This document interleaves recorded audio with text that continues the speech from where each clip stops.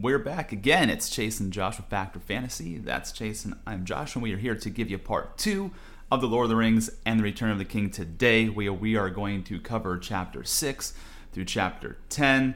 And I'm telling you what, guys, some of the biggest moments happen in these chapters, and we're really excited to bring it here to you today. You know, between this week and next week, these are the huge climatic moments of the entire series. It's all built up to this, and it's finally at hand. We're finally here, and really excited to dive into it and, you know, get right into the thick of it, as Chase likes to say. But before we go ahead and dive in, give a quick recap of last week, I want to turn the floor over to Chase to say a few words before we get started. Yeah, we're here, literally into the thick of it. So it's up to you to determine whether this week is the climax or next week is the climax. But either way, it's an action-packed ride today. Next week's going to be another action-packed ride, and here we are. It's definitely flown by, but let's get it going, man. Just to give a quick little recap of where we left off last week. Last week, you know, was a lot of preparing for a huge battle. You know, we had Gandalf and Pippin over there in Minas Tirith trying to kind of make, I wouldn't say peace with Denethor, but at least trying to get everyone on the same page and making sure the battle plans are going along, you know, the way that they should. And there was a little bit of a power struggle there between Denethor and Gandalf. And then over it with King Theoden and Rohan, we had those rangers show up. The Dunedain showed up to assist Aragorn. They decide they're going to take the path of the dead. King Theoden decides, you know, they have no choice but to ride to Gondor at full speed when the messenger came with the red arrow. And so the battle had started to go pretty poorly for Gondor in the beginning parts, and kind of right at the end of where we left off last week is when Rohan finally entered the fray. They you know, the horns were blaring. They finally got set up along the ways, and they're about to make their rush head on into the battle. And that's pretty much where we pick up here today. And so really excited to dive into it here. So to kind of give a little bit of an idea of what I thought was important in this first chapter here that we're going to talk about, Chapter 6. It's called the Battle of Pelennor Fields. Main things I really took away is that the Rohan cavalry makes a huge difference in this battle. I also thought it was pretty sick too, because obviously Gondor didn't have a lot of horses, and if anything, any sort of fantasy fiction franchise taught us, like, a cavalry makes a big difference in war. And just think about, you know, no long further than Game of Thrones, how that really helped out when the Battle of the Bastards happened. There's other battles in that series too where the cavalry makes a big difference, and it just is it was huge because Gondor doesn't have a lot of horses, and Rohan is known as the Horse Lords. So big moment there for Rohan coming to Gondor's aid. I thought this part was pretty cool. King Theoden actually single-handedly takes down the Haradrim chieftain with a spear right on his horse Snowmane, which is kind of badass. But then this is going to be the end for our boy King Theoden, because of the King of the Nazgul. He speared Theoden's horse Snowmane, and Theoden fell off the horse, and then Snowmane's body lands on top of Theoden, crushing him. And that's when it comes down, that creature starts ripping apart the horse it just killed. And then this warrior named Dernhelm comes in between the Nazgul and King Theoden.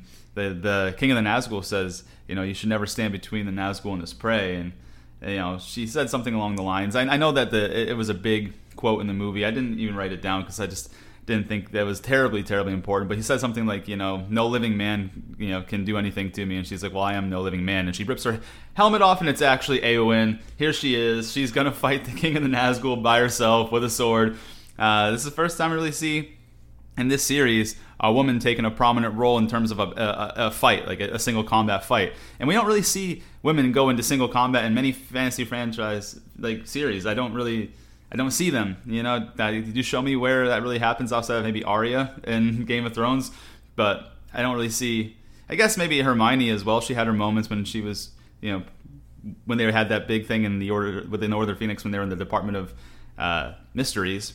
But really, I don't see it too often. This is hand-to-hand combat, sword in hand, against the King of the Nazgul, which is maybe outside of Sauron the strongest villain, or the strongest foe that our good guys could come against. Remember, every time it would even come near, everyone would just freak out in despair and fear. And this girl's standing her ground in front of him, and he brings his like mace down and smashes her shield, breaks her arm immediately. and she looks like she's gonna have a short-lived fight there. But our little hobbit Merry sneaks up behind him and stabs the King of the Nazgul behind the knee. And because of the type of sword it was, and it was made by the people in the north, and it was from the Barrow Downs, it actually had some sort of power to it, to where it was able to penetrate his body in a way that normally, since he's not a living being, that wouldn't happen that way.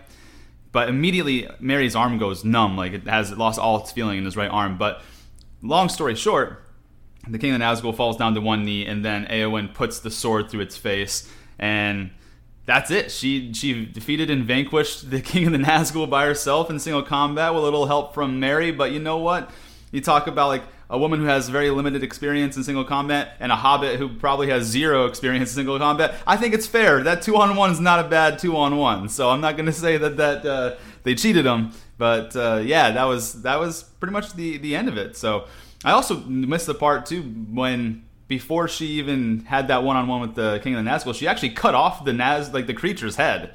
Like she cut it off clean. Instead, it dropped off its neck like a boulder. That was sick. But yeah, I thought it was really cool. So then Theoden, he's dying due to his body being crushed upon by his horse upon its fall. But before he dies, he says goodbye to Merry. He names Éomer the King of the Mark and wishes that he could have bidden farewell to Éowyn. But he has no idea that she lay unconscious right by him, and that it was she who vanquished the King of the Ringwraiths. So I thought that was pretty interesting. And he, that's the end of King Theoden. He passes on and to the house of his fathers. He's going to the Havens. He's off. So another cool thing here, Merry's sword, it basically melts after piercing the Ringwraith. Like it's smoking and like almost like smoldering wood, but it's steel. So it's crazy that the effect that these Ringwraiths have. And then, like I mentioned, his arm's fully numb after stabbing the Ringwraith, and Éowyn is unconscious. So harming the Ringwraiths clearly takes a heavy toll on the people who, penetrate their body or harm them, period. And then we start to see, they had started to lose a little bit of hope because they lost their king, and Éomer started to really think with emotion versus battle strategy and just ran headlong into the forces. And they see a fleet of ships with black sails approach from the Anduin River, and they're seemingly there to aid the hosts of Mordor. So like, shit, we're kind of fucked, and now we're in a really bad spot because we're pinned between the people who are fighting in front of us and these ships that are coming from behind us. But plot twist, off of those ships, instead of more allies of Mordor, Aragorn himself, with the standard of Elendil, which is the tree of Gondor with 7 stars around it and a high crown above it. And this is, to give a sidetrack, this is what the Dunedain brought Aragorn that he was keeping hidden until the right time. He unfurled the full thing, pronounced himself basically king of Gondor right there, that he came. And so he jumped off the lead ship, and the allies of Mordor were like, what the hell? We were supposed to have some more people here to help us out, and all of a sudden it's this guy with more allies for Gondor versus Mordor. So it was awesome. Now the hosts of Mordor were attacked from the east by the Knights of Dol Amrita, from the south by the Rohirrim, and from the north by Aragorn, Legolas, Gimli, and the Dunedain, which including Elrond's sons, Elladan and Elrohir. And so what I'm going to do is I'm just going to go ahead and read the last paragraph on page 123, and I'm going to take it through the end of the chapter.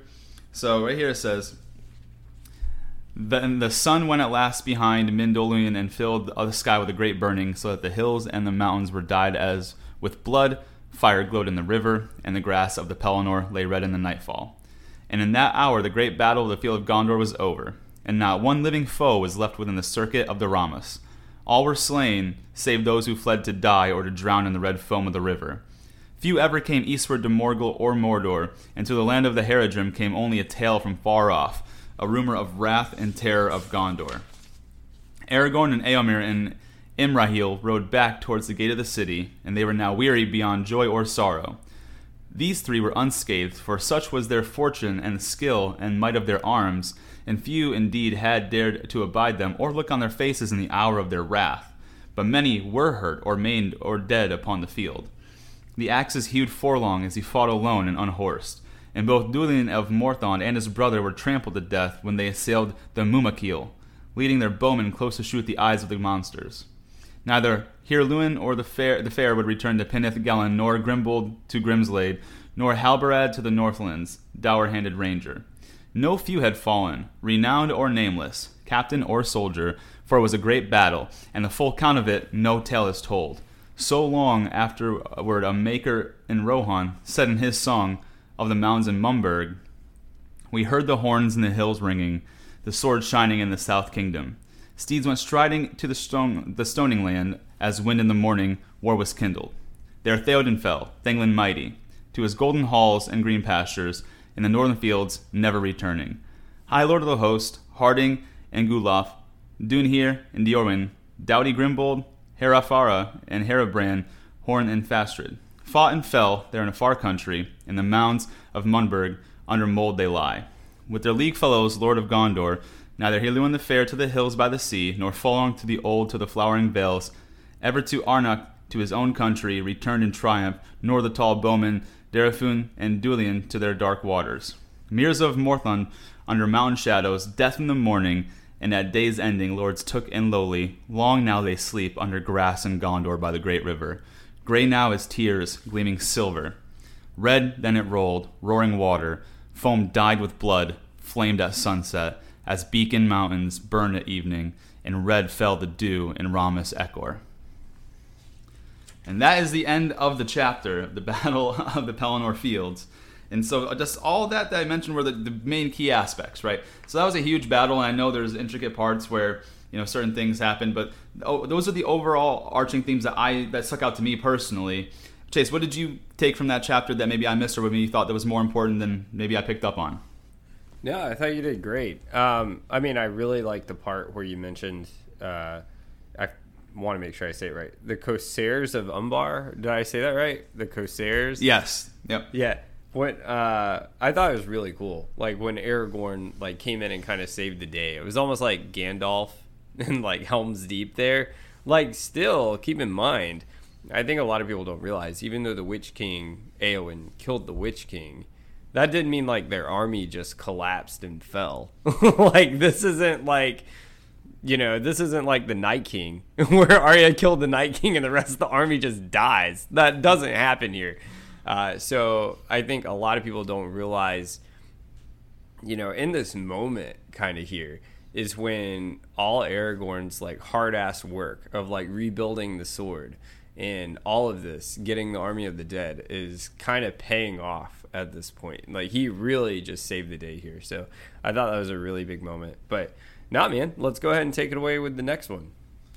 Yeah, right before we get into Chapter 7, just want to make sure that Aragorn himself didn't rebuild the sword. The elves did, so he didn't really have any part in that. The elves did. I'm just talking to rephrase that for our audience here. I'm talking about all the way back in the Fellowship where he said this sword would be reforged.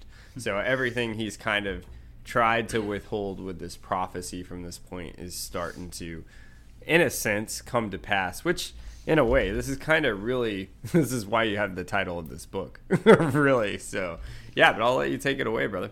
Sounds like a plan, yeah, to jump right into Chapter 7. Chapter 7 is called The Pyre of Denethor. And in here, this was a very fast chapter. So I only had a few takeaways that I thought were important to notate on this one. Pippin basically convinces Gandalf to try and save Faramir instead of riding out into battle himself. So Gandalf was ready to go into a raid. He had that face-to-face with the Witch King, as we call him, or the King of the Nazgul, whatever you want to say.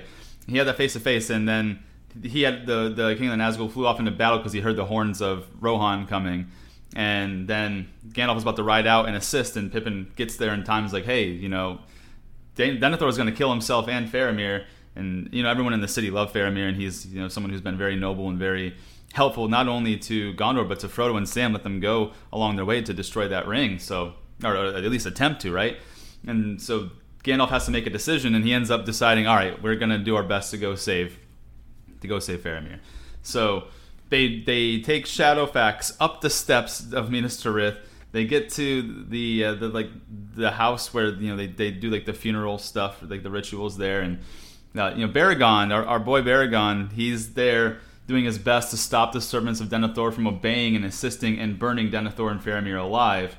So Gandalf arrives and kind of shuts everything down. All the servants kind of stop doing stuff. He has this little dialogue back and forth with Denethor, and Denethor what he does is, well, first Gandalf arrives and knocks a sword out of Denethor's hand and gets Faramir off the pyre before it was set ablaze. So luckily, Faramir's no longer on the pyre there. He's still hanging on, the dearest clutches of life. He's doing as best he can. He's unconscious. He's like in some sort of coma, this big fever, and instead of at least he has a fighting shot now that Gandalf got him off the pyre. But then Denethor accuses Gandalf of wanting to rule Gondor and of trying to supplant him with Aragorn, the rightful king, and decides what he's going to do is he's going to take his life into his own hands. And he ends up setting fire to his own pyre and laid on it with the Palantir in his hands, burning himself alive to his own death.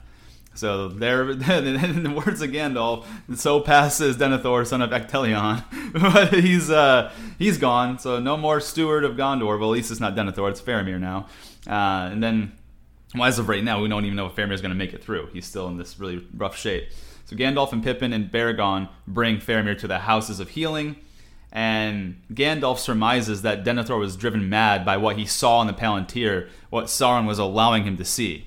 So that was the whole thing. Like, the Seeing Stone was a big revelation that there was another one found, and Denethor has been looking into it and trying to wrestle with the mind of Sauron and thinking he was strong enough to withhold it, but Sauron was actually only letting him see what he allowed him to see, and that kind of drove him mad because he saw all the hosts of Mordor and how basically it was all in despair. All this work to try and fight them off was never going to work because Mordor has way more numbers than they do just by battle people alone, let alone the other things in terms of the ring wraiths, in terms of like the reach of getting other allies from other locations if they needed it. Like, there was just nothing was really going to be working in the favor of the good guys, really. So, but those were the big takeaways I had from that chapter there, the Pyre of Denethor. Did you have anything specifically that you wanted to take out of that one? No, that was great. Just a side note here, and we'll get into more of the differences in a few weeks from now. It was interesting because I remember in the film, he Denethor fell off like the Tower of Gondor in flames. So that's a pretty cool ad, but like that never happened at all in here. Also, I don't remember. We'll get into this when we go into the differences because I'll rewatch this scene. Was he wasn't holding the Palantir when he died in the film when he fell off that tower, was he? No, I don't even remember. And like, again, it's been a long time since I've seen the movie. I don't remember him having the Palantir. To be honest, like in the film specifically. Obviously, we just read the part where he held it in his hands and was burned on the pyre with him holding it. And I even thought it was kind of cool. Is that anyone that looked on the Palantir, unless they had a really strong mind, all they would see was gray, withered hands holding it. So that was kind of cool. But yeah, I don't even remember Denethor having the Palantir. I might be completely wrong. I just haven't seen the movie in a long time. So I guess when we do the differences, we can pay attention to it. But no, I don't believe he had the Palantir in his hand when he jumped off that cliff edge on fire. So yeah, which man. That was badass. But now I'm kind of like thinking of like, dude, like, wow, man, like, yeah, that was a cool ad, but why? But I mean, I don't know. It kind of reminded me of the Draco Malfoy foreshadowing. Throw myself off the astronomy tower. Anyways, no, man, I thought you nailed it. I'll let you take the next chapter. Cool. Let's jump into the next chapter, which is called the Houses of Healing. And a few things I took away from the Houses of Healing. This is where Merry and Pippin reunite. So they had brought in King Theoden's body underneath a cover of gold out of respect, and Éowyn, who Éomer thinks is dead, it turns out that she's not quite dead. The Imlarius, or whatever his name is, the Prince of Dol Amroth, he tells everyone that, hey, she's on the doorstep of death, but as of right now, she still lives, that she needs to get immediate help. And so they bring her into the Houses of Healing. Theoden, they cover him up and bring him to the place of respect where the Steward of Gondor would be laying. And then Merry, he ended up getting lost along the way, and Pippin was able to find him, and he was like in a delirious state himself. Like he couldn't use his right arm at all; it was fully numb, and he was having these weird, his cognitive abilities were failing him. Like his brain was not working, and finally he collapsed. And Gandalf. So Pippin found Virgil, which is Baragon's son, and Virgil ran up and got Gandalf, and Gandalf came himself, and they were able to get Merry into the Houses of Healing for his right arm, which is still paralyzed. So right now, in this moment, Faramir, Éowyn, and Merry are all in rough shape, and none of the healers are sure if any of them are going to make it. And I also thought this was pretty interesting as well, too. So throughout that whole battle that we had mentioned on the Pelennor Fields outside of Gondor, we mentioned, the men of the city of Gondor who were fighting in it. We mentioned the Rohirrim who came to aid, and we mentioned Aragorn coming off the ships that were supposed to be the Corsairs of Umbar. And of all this battle and all this fighting, Gandalf himself never once rode out into the fray and the fighting himself, and he had intended to, but other matters had stopped him from doing so. And so I'm just so curious, like, what would have happened if he ended up going out into battle? Would have that have been, for better or for worse, or did everything kind of turn out how it was supposed to be? So just some things like I think about when it comes to that. Not that it's like wildly important or whatever, but just something I thought was interesting, because he went out in the first fray to drive away the Nazgul with his ray of light. But I'm talking when all the forces were together, the Rohan, Gondor, and Aragorn coming off them ships. He never once rode out to finish off that battle. So very interesting. Then here's like kind of a bit of a foreshadow. There's this old woman healer. Her name is Iorith, and she tells Gandalf of an old saying that goes along the lines of, "The hands of the king are the hands of a healer." And obviously we know Aragorn is now, like Chase said, the title of the book, Return of the King. He has now returned to the city of Gondor. And he's trying to kind of do things in a easy way, I would say. Like, he's not trying to just proclaim it and have half the city divided on who agrees with him and who other ones like, oh, he's just some guy who has a false claim to the throne or whatever. So he's like staying outside the city. But if he's really the king, and the hands of the king are the hands of a healer, we're going to see what ends up happening. And I think Aragorn did it right, because now other people can speak for him of what they saw. So to kind of go into it, Aragorn decides to stay outside of the city to avoid causing division amongst allies of his claim to the throne. And we also we get to this part where Eomer, he learns that Éowyn is not dead. And him as well as Imrahil go to the houses of healing, where Gandalf fills him in on everything that's going on. And Aragorn, who was supposed to be outside the city, happens to be there cloaked in gray at Gandalf's request. Gandalf's like, no, get your ass in the city. We need you real quick. And so Aragorn advises them, all that says, hey, Gandalf should lead us right now when it comes to dealings with the enemy. And they all agree. So Éomer, Imrahil, and Aragorn all appoint Gandalf kind of as like their leader when it comes to dealings with Sauron. Now, we get into the House of the Healing with Aragorn, and he requests a Thelis, or it's called Kingsfoil in common speak. And if you guys remember, this is kind of a full circle moment, because that's what he needed to put on Frodo's wound in his shoulder back in the Fellowship of the Ring when he got stabbed by the Witch King. And so we hear about this plant all over again, and it's funny because the people in Gondor, they don't believe in its healing properties. They don't even keep it in their healing stores. They had to go find like the random plants that people would just have to make their house smell better, I think it was. And so yeah, they don't. The healers don't keep the herb, and they don't believe any of its true healing properties.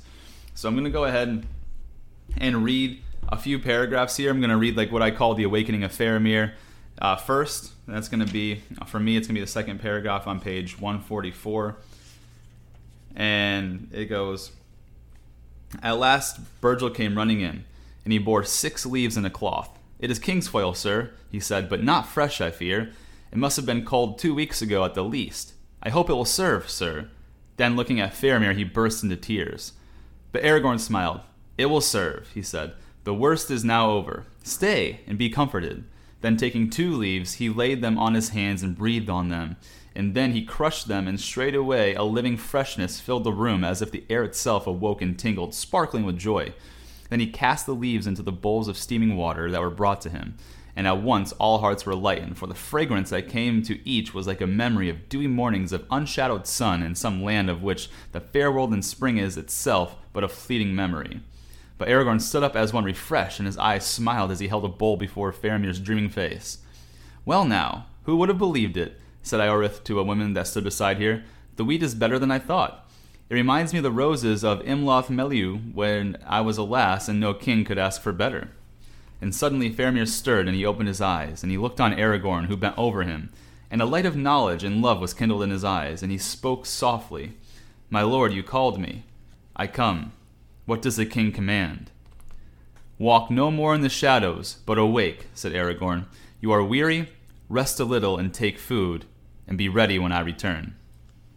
I will, lord, said Faramir, for who would lie idle by when the king has returned?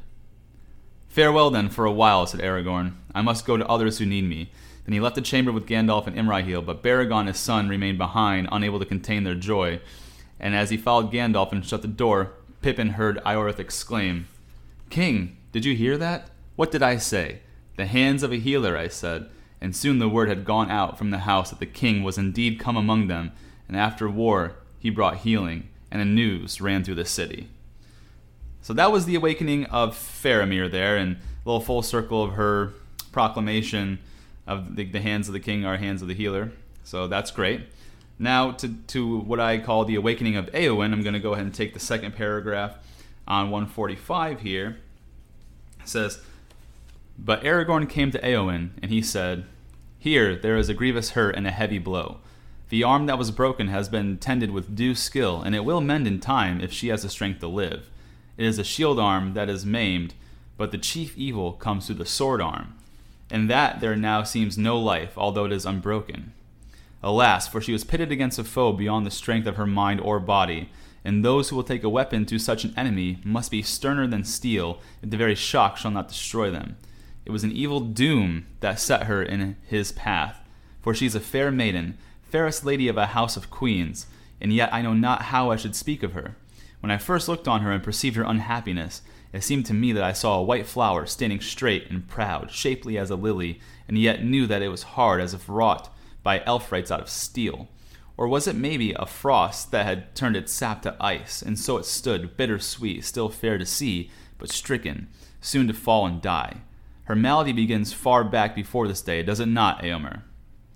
I marvel that you should ask me, lord, he answered, for I hold you blameless in this matter as in all else, yet I knew not that Éowyn my sister was touched by any frost until she first looked on you. Care and dread she had, and shared with me in the days of Wormtongue and the king's bewitchment, and she tended the king in growing fear, but that did not bring her to this pass. My friend, said Gandalf, you had horses and deeds of arms and free fields, but she, born in the body of a maid, had a spirit and courage at least the match of yours. Yet she was doomed to wait upon an old man whom she loved as a father, and watched him falling into a mean, dishonored dotage, and her part seemed to her more ignoble than that of the staff he leaned on.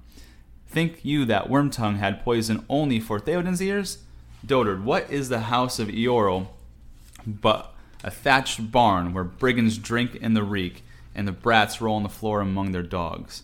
Have you not heard those words before? Saruman spoke them, the teacher of Wormtongue, though I do not doubt that Wormtongue at home wrapped their meaning in terms more cunning. My lord, if your sister's love for you and her will still bent to her duty had not restrained her lips, you might have heard even such things as these escape them. But who knows what she spoke to the darkness, alone, in the bitter watches of the night when all life seemed shrinking and the walls of her bower closing in about her, a hutch to trammel some wild thing in. Then Éomer was silent, and looked on his sister as if pondering anew all the days of their past life together. But Aragorn said, I saw also what you saw, Éomer. Few other griefs amid the ill chances of the world have more bitterness and shame for a man's heart than to behold the love of a lady so fair and brave that cannot be returned. Sorrow and pity have followed me ever since I left her desperate in Dunharrow and rode to the paths of the dead, and no fear upon that way was so present as the fear for what might befall her. And yet, Éomer, I say to you that she loves you more truly than me, for you she loves and knows, but in me she loves only a shadow and a thought, a hope of glory and great deeds, and lands far from the fields of Rohan. I have maybe the power to heal her body and to recall her from the dark valley, but to what she will awake, hope or forgetfulness or despair, I do not know. And if to despair, then she will die, unless other healing comes from which I cannot bring. Alas, for her deeds have set her among the queens of the great renown. Then Aragorn stopped and looked at her face, and indeed it was white as a lily, cold as frost, and hard as graven stone. But he bent and kissed her on the brow and called her softly, saying, Éowyn, Éomen's daughter, awake, for your enemy has passed away. She did not stir, but now she began again to breathe deeply, so that her breast rose and fell underneath the white linen of the sheet.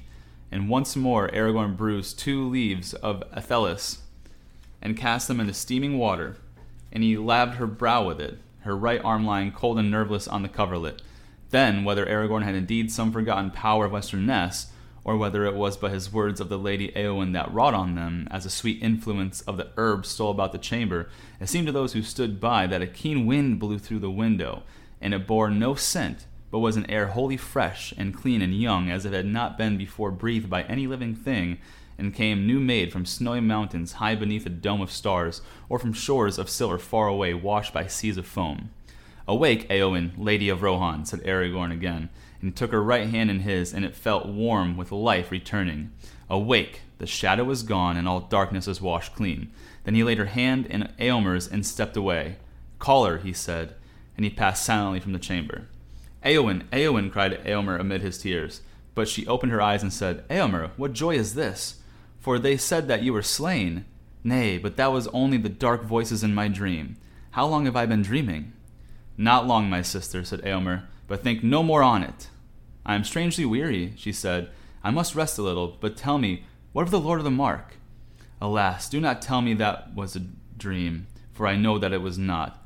He is dead, as he foresaw." "He is dead," said Eomer, "but he bade me say farewell to Eowyn, dearer than daughter. He lies now in great honor in the citadel of Gondor." "That is grievous," she said, "and yet it is good beyond all that I dared hope in the dark days when it seemed that the house of Eorl was sunk in honor less than any shepherd's cot. And what of the king's esquire, the halfling? Eomer, you shall make him a knight of the Riddermark, for he is valiant." "He lies nearby in this house, and I will go to him," said Gandalf. "Eomer shall stay here for a while, but do not speak yet of war or woe until you are made whole again. Great gladness it is to see you wake again to health and hope, so valiant a lady." "To health," said Eowyn, "and may be so, at least while there is an empty saddle of some fallen rider that I can fill, and there are deeds to do. But to hope, I do not know." And that was the awakening of Eowyn, and now I'm going to go ahead and take the awakening of Merry, which is the third paragraph here on page 148, and I'm going to take that all the way through the break in the page on page 149. It says, "Do not be afraid," said Aragorn. "I came in time, and I have called him back. He is weary now and grieved, and he has taken a hurt like Lady Eowyn, daring to smite that deadly thing. But these evils can be amended, so strong and gay a spirit is in him. His grief he will not forget, but it will not darken his heart, and it will teach him wisdom." Then Aragorn laid his hand on Merry's head, and passing his hand gently through the brown curls, he touched the eyelids and called him by name. And when the fragrance of Ethelis stole through the room, like the scent of orchards and of heather in the sunshine full of bees, suddenly Merry awoke, and he said, "I am hungry. What is the time?" "Past supper time now," said Pippin, "though I dare say I could bring you something if they will let me." "They will indeed," said Gandalf, "and anything else that this rider of Rohan may desire, if it can be found in Minas Tirith, where his name is in honor." "Good," said Merry, "then I would like supper first, and after that a pipe." At that his face clouded. "No, not a pipe. I don't think I'll smoke again." "Why not?" said Pippin. "Well," answered Merry slowly, "he is dead. It has brought it all back to me. He said he was sorry he had never had a chance of talking herb lore with me, almost the last thing he ever said. I shan't ever be able to smoke again without thinking of him. And that day, Pippin, when he rode up to Isengard and he was so polite." "Smoke then and think of him," said Aragorn, "for he was a gentle heart and a great king, and kept his oaths, and he rose out of the shadows to a last fair morning. Though your service to him was brief, it should be a memory glad of honorable to the end of your days." And Merry smiled. "Well then," he said, "if Strider will provide what is needed, I will smoke and think. I had some of Sauron's best in my pack, but what became of it in the battle, I am sure I don't know." "Master Meriadoc," said Aragorn, "if you think that I have passed through mountains and the realm of Gondor with fire and sword to bring herbs to a careless soldier who throws away his gear, you are mistaken. If your pack has not been found, then you must send for the herb master of this house, and he will tell you that he did not know what the herb you desire had any virtues, but that it is called Westman's weed by vulgar, and Gelinus by the noble, and other names in other tongues more learned. And after adding a few half-forgotten rhymes that he does not understand, he will regretfully inform you that there is none in this house, and he will leave you to reflect on history of tongues. And so now must I, for I have not slept in a bed as this since I rode from Dunharrow, nor eaten since the dark before the dawn." And Merry seized his hand and kissed it. "I am frightfully sorry. Go at once. Ever since that night at Bree we have been a nuisance to you, but it is the way of my people to use light words at such times and say less than they mean. We fear to say too much. It robs us of the right words when a jest is out of place." "I know that well, or I would not deal with you in the same way," said Aragorn. "May the Shire live forever unwithered." And kissing Merry, he went out, and Gandalf went with him. So now Faramir, Éowyn, and Merry, they are all alive. They're all on the mend when just a couple moments before they were all on death's doorstep. So Aragorn's got some level of power in him, and it's going to be cool to kind of see where that goes. And just to finish off the rest of this chapter, I'm going to read on page 150 from the second to last paragraph. It's just going to close this right on out. It says, "At the doors of the houses many were already gathered to see Aragorn, and they followed after him. And when at last he had supped, men came and prayed that he would heal their kinsmen, or their friends whose lives were in peril through hurt or wound, or who lay under the black shadow. And Aragorn arose and went out, and he sent for the sons of Elrond, and together they labored far into the night. And word went through the city, the king is come again indeed. And they named him Elfstone, because of the green stone he wore, and so the name which it was foretold at his birth that he should bear was chosen for him by his own people. And when he could labor no more, he cast his cloak about him, slipped out of the city, and went to his tent just before dawn and slept for a little. And in the morning, the banner of Dol Amroth, a white ship like a swan upon blue water, floated from the tower, and all men looked up and wondered if the coming of the king had been but a dream." And that is the end of the chapter of the Houses of Healing. Those are the big things that stood out to me. What stood out to you? Yeah, no, just a couple of thoughts on that. I thought you nailed it. One, I think it's a little bit ironic that all of them are, kind of made it away scot clean, except for the one guy that says in the film, "Is this all you can conjure, Saruman?" But, Faramir, I thought it was interesting in the book that he actually got, correct me if I understood this correctly when I read it, he got poisoned by a Southron dart. Is that right? Was it a dart as if the way I was thinking, the way it was describing it, like a blow, like a blow dart or something? Like I pictured one of those little people in the villages that came out of like the Jungle Book with the little darts or something. Keep in mind that the men of Harad that were riding the Mumakils, which are what, Frodo and Sam call the Oliphants, or elephants as we know them, that is one of their signature things is poison darts. And so I'm assuming that I don't know if it was exactly a blow dart, but it's something just like that. It's not like a full arrow or anything, but yeah. So if I were to guess, maybe a blow dart, but maybe something that it can be launched from something else other than just maybe it could be like a crossbow with a dart in it. Who knows? But it definitely it wasn't like a full arrow, but it was a poison dart. Gotcha. Yeah, it was interesting. Kind of ironic, kind of funny. You have this badass fighter, Faramir, and your ass gets taken out by a blow dart. It was poison, man. I mean, think about it. Now that you said that, just to give you something to think about, who was one of the greatest renowned warriors in all of history's lore and mythology is Achilles, and he got taken out by an arrow to the ankle. You know what I mean? Like these great warriors, that just something small can always happen. It doesn't matter. That anything taught us anything. If all of these stories have ever taught us anything, is that the mighty can fall with something very small. I did not mean to make that rhyme, but that was cool. So yeah, man. Achilles went down with an arrow to the ankle. Faramir went down with a poison dart to whatever it got hit. So. But he's not dead. That's the good news. That's the good news. No, that's awesome. Side note, that's one of Josh and I's favorite films. I actually even originally read the Iliad and the Odyssey it's based off of, but one of my favorite lines is, "There are no pacts between lions and men." Badass. Anyways, another side note here on what we're talking about in the chapter. This goes back to what we were saying back when we were reading the Two Towers. I still definitely think there's something going on with Éowyn and Aragorn, because in that chapter there that you're reading, there's even a little part where he kisses her on the hand. Do you remember that? I think he kissed her on the hand or something. It was either on the hand or the head. I think it might have been the forehead he might have kissed her on. Yeah. But yeah. But that's like a form of a blessing. Like that's okay. That's pretty standard for people. I do obviously what we did read in that is talking about the love that she had for Aragorn, and he was telling Éomer, he was like, the love she had for you is more pure. She only loves like a thought of me, like a shadow of like glory and battle beyond. Like, she thinks that I represent the freedom that she's been wanting her whole life, or like the renown and like the not the fanfare, but she wanted these great deeds to be done, and she wanted to be someone, who was thought about in history as someone who went to battle and conquered and did great things. And that's what Aragorn kind of represented to her, and that's why he thinks she fell in love with the idea of him, where, she doesn't really know why she loves him.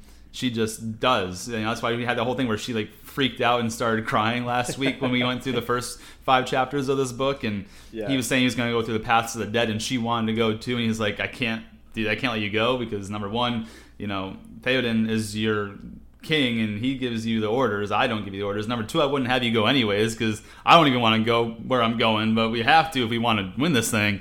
So yeah, she has some sort of lusting attraction of an idea of what he represents more than like a true love for him, is like what I've gathered from the book so far. And I just want to clear this up, because this is the way I read it, which, correct me if I'm wrong, the way she's talking about like love for Éomer, I was thinking it's more like a brotherly love, like she just loves like him being there supporting her and stuff. It's not like the Targaryens, where they're actually like have been in love with their brothers, right? Yes, it's just a familial type of love, like family type love, not like the way you would love your brother or your sister or your mother or your father, not a romantic love. So. Hey, those Targaryens in Game of Thrones, man. Aegon was taking over Dragonstone with his 2 sisters there. But anyways, no, man, I thought you hit all the highlights great, and I'll let you take us into the next one here. Some big plans get set up. Yeah, you're exactly right. This chapter is called The Last Debate, and again, it's one of the smaller chapters, but there's a few good things that happen in here. And so some of the bigger takeaways that I have, I'm just going to go ahead, and this is where we get Legolas and Gimli back into the fold, and they both have some level of plans of what they want to do for Aragorn if he indeed becomes the king in full and they win this war. So the 4th paragraph, this is coming from Gimli. He says, "There is some good stonework here," he said as he looked at the walls, "but also some that is less good, and the streets could be better contrived. When Aragorn comes into his own, I shall offer him the service of stone wrights of the mountain, and he will make this a town to be proud of." And then right after that, Legolas, he kind of has the similar thing, where he says, "They need more gardens," said Legolas. "The houses are dead, and there is too little here that grows that is glad. If Aragorn comes into his own, the people of the wood shall bring him birds that sing and trees that do not die." So they're already making plans for what they want to do for the city for Aragorn as gifts, and offering their services to him, which is kind of crazy because they've already offered as many services as they possibly could. They followed this guy from Rivendell all the way through, and no matter where he went, they followed. Battle of the Helm's Deep, they were there. The Paths of the Dead, they were there. Jumping off them ships, they were there. Chasing Merry and Pippin with a host of orcs, they were there, man. So those are the 3 best friends that anyone could have. Aragorn, Legolas, and Gimli. So I thought that was cool. And there's another thing too. And I know you mentioned not too long ago when you were talking about some differences, how Denethor ran and jumped off that cliff on fire in the movie versus him just jumping on the pyre with the Palantir in the book. Here's another type of difference that it really is impactful, I think, and I think the films could have done some importance with this, because this guy Imrahil, the Prince of Dol Amroth, he actually plays a really big role in a lot of things that happen here, and he just doesn't exist in the films. And he's very important because this is from the words of Legolas. He speaks very highly of Imrahil, and I'm just going to read here on page 153. It says, "That is a fair lord and a great captain of men," said Legolas. "If Gondor has such men still in these days of fading, great must have been its glory in the days of its rising." So that's like really high praise coming from Legolas about Imrahil. And obviously, Imrahil has some level of elven blood in him because he's of the great men of Numenor. So I thought that was important. So eventually here, Legolas and Gimli meet up with Merry and Pippin, and Legolas has a mind. He starts thinking about, after all this is done, because he sees the sea, and he even said Galadriel and Lothlorien put it in his mind that, hey, if you're gonna look upon the sea and you're gonna want to go and not come back. And he's looking at things. He's like, man, like that the prophecy came true. Seeing the gulls come across the sea, I have a mind to go to the havens and never return. And they all try to talk him out of it. Obviously, Merry and Pippin and Gimli, they want to talk him out of it because he's like, there's always been work here to do in Middle Earth. You can always go there when it's all done. But I thought that was pretty cool that they really tried. All these friendships that were forged, they don't want him to go to the Grey Havens across wherever the sea goes. So thought that was pretty cool. And then the next thing I have here is Legolas tells Merry and Pippin about the journey through the paths of the dead.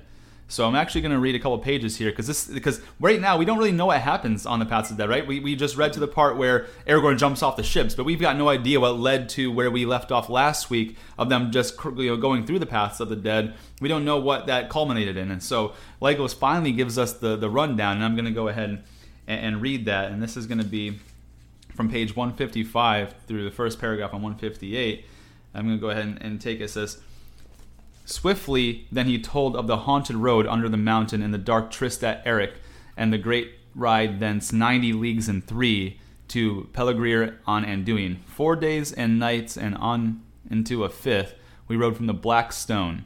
He said, and lo, in the darkness of Mordor my hope rose, for in that gloom the shadow host seemed to grow stronger and more terrible to look upon. Some I saw riding, some striding, yet all moving with the same great speed.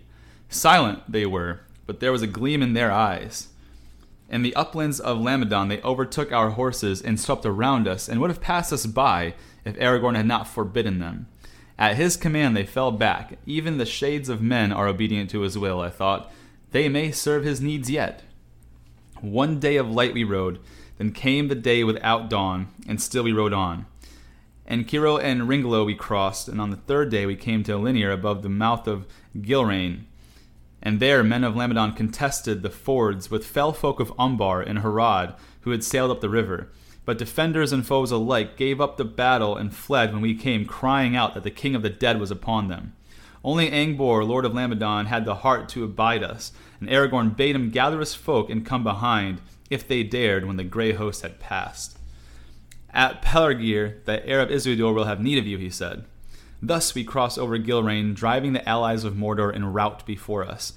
And then we rested a little while. But soon Aragorn rose, saying, Lo, already Minas Tirith is assailed. I fear that it will fall before we come to its aid. So we mounted again before night had passed, and went on with all the speed our horses could endure over the plains of Lebanon. Legolas paused and sighed, turning his eyes southward. Softly he sang, Silver flows the streams from Selos to Eru, in the green lands of Lebanon. Tall grows the grass there, and the wind from the sea, the white lilies sway. And the golden bells are shaken of Malos and Alpharin, in the green fields of Lebanon, and the wind from the sea. Green are those fields in the songs of my people, but they were dark then, grey wastes in the blackness before us. And over the wide land, trampling unheeded the grass and the flowers, we hunted our foes through day and night, until we came to the bitter end, to the great river at last. Then I thought in my heart that we drew near to the sea, for wide was the water and the darkness, and sea-birds innumerable cried on its shores. Alas, for the wailing of the gulls! Did not the lady tell me to beware of them, and now I cannot forget them? For my part I heeded them not, said Gimli, for we came then at last upon battle in earnest. There at Pelargir lay the main fleet of Umbar, 50 great ships and smaller vessels beyond count. Many of those we pursued, and had reached the havens before us, and brought their fear with them. And some of the ships had put off, seeking to escape down the river or reach the far shore. And many of the smaller crafts were ablaze. But the Haradrim, being now driven to the brink, turned at bay, and they were fierce in despair. And they laughed when they looked on us, for they were a great army still. But Aragorn halted and cried with a great voice, Now come, by the Black Stone I call you. And suddenly the shadow host that had hung back at the last camp came up like a grey tide, sweeping all away before it. Faint cries I heard, and dim horns blowing, and a murmur as of countless far voices. It was like the echo of some forgotten battle in the dark years long ago. Pale swords were drawn, but I know not whether their blades would still bite, for the dead needed no longer any weapon but fear. None would withstand them.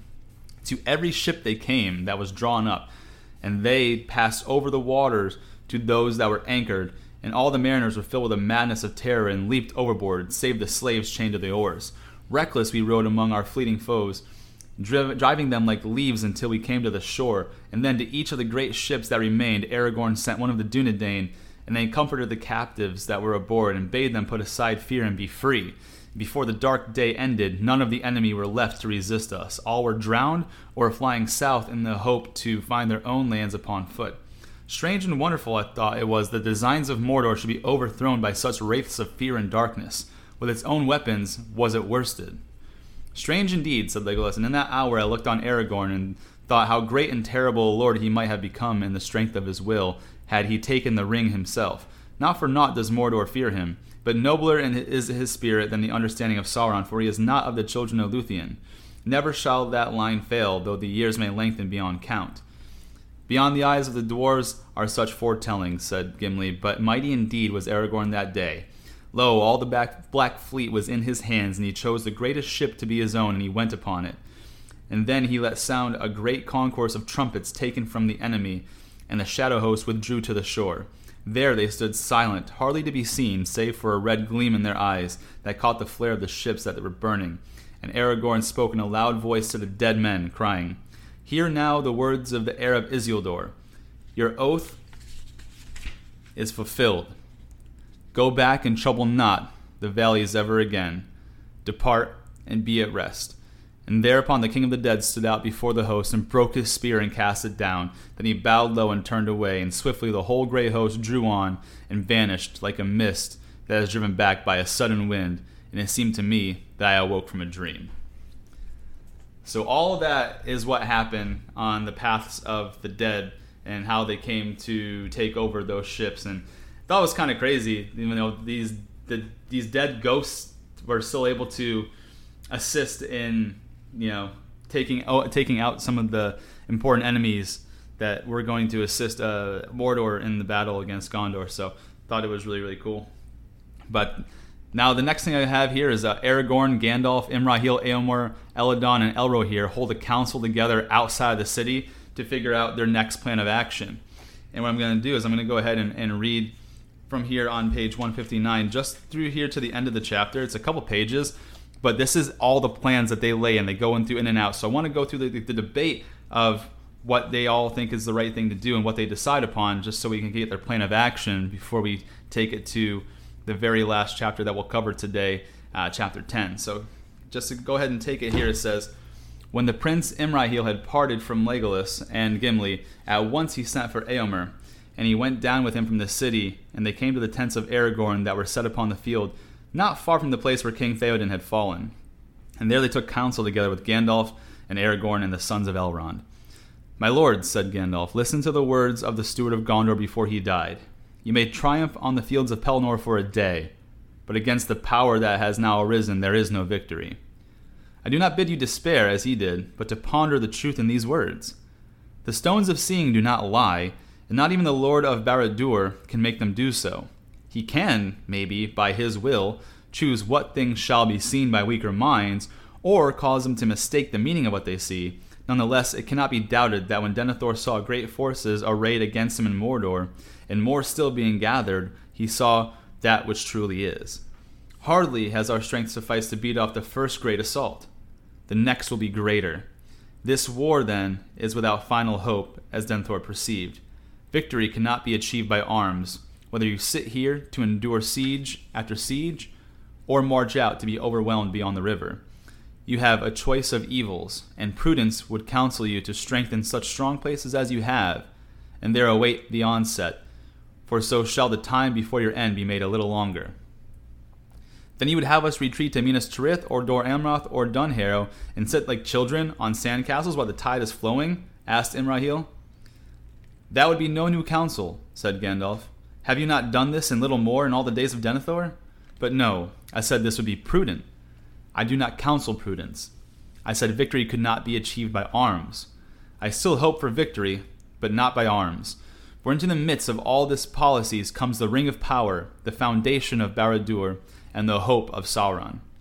Concerning this thing, my lords, you now all know enough for the understanding of our plight and of Sauron's. If he regains it, your valor is vain, and his victory will be swift and complete. So complete that none can foresee the end of it while this world lasts. If it is destroyed, then he will fall, and his fall will be so low that none can foresee his arising ever again. For he will lose the best part of the strength that was native to him in his beginning, and all that was made or begun with that power will crumble, and he will be maimed forever, becoming a mere spirit of malice that gnaws itself in the shadows, but cannot again grow or take shape, and so a great evil of this world will be removed.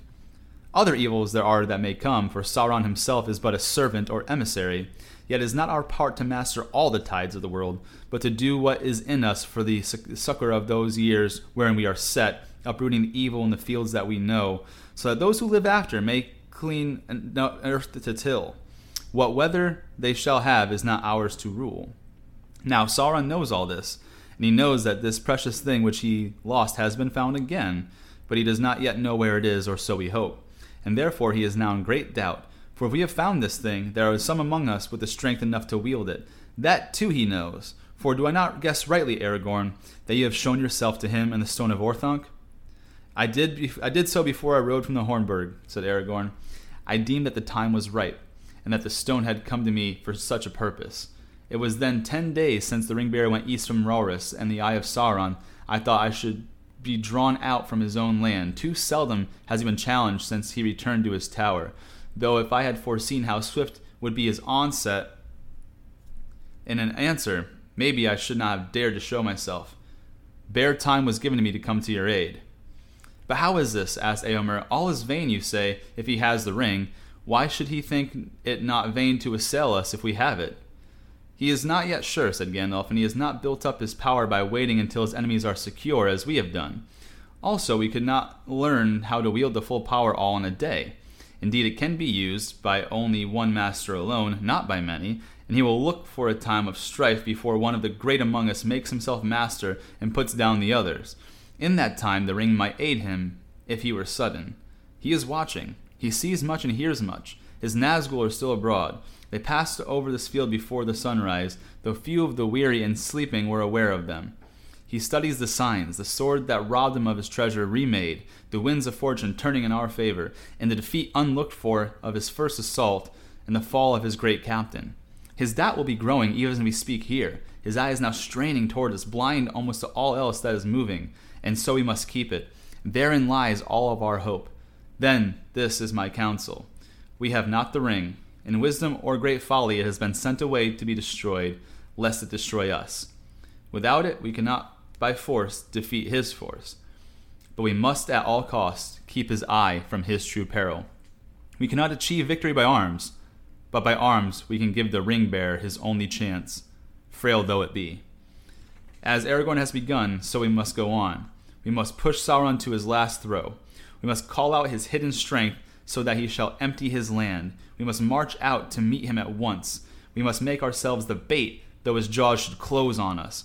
He will take that bait in hope and in greed, and he will think that in such rashness he sees the pride of the new ring lord, and he will say, So, he pushes out his neck too soon and too far. Let him come on, and behold, I will have him in a trap from which he cannot escape.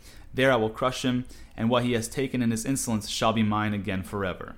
So we must walk open-eyed into that trap with courage, but small hope for ourselves. For my lords, it may well prove that we ourselves shall perish utterly in a black battle far from the living lands, so that even if Barad-dûr be thrown down, we shall not live to see a new age. But this, I deem, is our duty, and better so than to perish none the less, as we surely shall, if we sit here, and know as we die that no new age shall be. They were silent for a while, and at length Aragorn spoke. As I have begun, so I will go on. We come now to the very brink where hope and despair are akin. To waver is to fall. Let none now reject the counsels of Gandalf, whose long labors against Sauron come at last to their test. But for him, all would have long ago been lost. Nonetheless, I do not yet claim to command any man.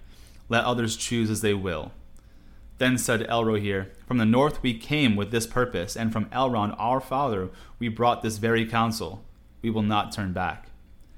As for myself, said Eomer, I have little knowledge of these deep matters, but I need it not.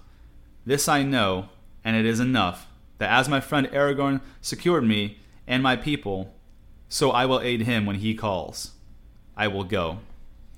As for me, said Imrahil, the Lord Aragorn I hold to be my liege lord, whether he claim it or no. His wish is to me a command. I will go also. Yet for a while I stand in the place of the steward of Gondor, and it is mine to think first of its people. To prudence some heed must still be given, for we must prepare against all chances, good as well as evil. Now it may be that we shall triumph, and while there is any hope of this, Gondor must be protected. I would not have us return with a victory to a city in ruins and a land ravaged behind us.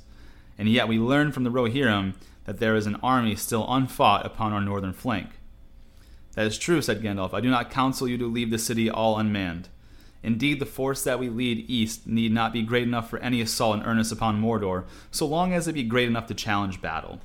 And it must move soon. Therefore I ask the captains, what force can we muster and lead out in 2 days' time at the latest?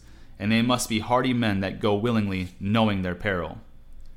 All are weary, and very many have wounds, light or grievous, said Eomer. And we have suffered much loss of our horses, and that is ill to bear. If we must ride soon, then I cannot hope to lead even 2,000, and yet leave as many for the defense of the city. We have not only to reckon with those who fought on the field, said Aragorn. New strength is on the way from the southern fiefs, now that the coasts have been rid. 4,000 I sent marching from Pelargir through Losternack 2 days ago, and Angbor the Fearless rides before them. If we set out in 2 days more, they will draw nigh before we depart. Moreover, many were bidden to follow me up the river in any craft they could gather, and with this wind they will soon be at hand. Indeed, several ships have already come to the Harlan. I judge you that we could lead out 7,000 of horse and foot, and yet leave the city in better defense than it was when the assault began. The gate is destroyed, said Imrahil, and where now is the skill to rebuild it and set it up anew?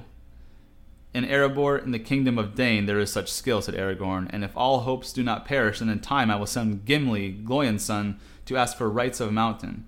But men are better than gates, and no gate will endure against our enemy if men desert it. This then was the end of the debate of the lords, that they should set forth on the second morning from that day with 7,000, if these might be found, and the great part of this force should be on foot because of the evil lands into which they go. Aragorn should find some 2,000 of those that he gathered to him in the south, but Imrahil should find 3,500, and Eomer 500 of the Rohirrim who were unhorsed, but themselves war-worthy, and he himself should leave 500 of his best riders on a horse. Another company of 500 horses there should be, among which should ride the sons of Elrond with the Dunedain, and the knights of Dol Amroth. All told, 6,000 foot and 1,000 horse. But the main strength of the Rohirrim that remained horse and able to fight, some 3,000 under the command of Elfhelm, should waylay the west road against the enemy that was in Anorion. And at once swift riders were sent out to gather what news they could northwards and eastwards from Osgiliath and the roads to Minas Morgul. And when they reckoned up all their strength and taken thought for the journeys they should make and the roads they should choose, Imrahil suddenly laughed aloud. Surely, he cried, this is the greatest jest in all the history of Gondor, that we should ride out with 7,000, scarce as many as a vanguard of its army in the days of its power, to assail the mountains and impenetrable gate of the Black Land. So might a child threaten a mail-clad knight with a bow of string and green willow. If the Dark Lord knows so much as you say, Mithrandir, will he not rather smile than fear with his little finger crush us like a fly that tries to sting him? No, he will try to trap the fly and take the sting, said Gandalf. And there are names among us that are worth more than 1,000 mail-clad knights apiece. No, he will not smile. Neither shall we, said Aragorn. If this be jest, then it is too bitter for laughter. Nay, it is the last move and a great jeopardy, and for one side or the other it will bring the end of the game. Then he drew Andúril and held it up glittering in the sun. You shall not be sheathed again until the last battle is fought, he said. And that is the end of the chapter of The Last Debate. Some really badass stuff there happens. You know, we get the whole battle plans, what we're going to do. Even kind of draws comparison to a chessboard, and everyone's saying this is the last move we have on the chessboard. And whether it works or it doesn't work, this is what we're doing. We're going with 7,000 people to the Black Gates of Mordor, where they've got probably hundreds of thousands of enemies that we've got to somehow draw out. And what we've got to do is we've got to give the ring bearer time. That is Gandalf's plan. Aragorn co-signs it. Everyone's in agreement. We're going to draw out all the enemies of Mordor. We're probably all going to die, but the hope is that it gives right. The hope is that it gives Frodo enough time and enough distraction to get to Mount Doom unseen. And that is kind of where that chapter leads off of, what the plan is. Now, before we get into the last one, I'm going to throw it to Chase to see if he had anything else that he took away from that chapter.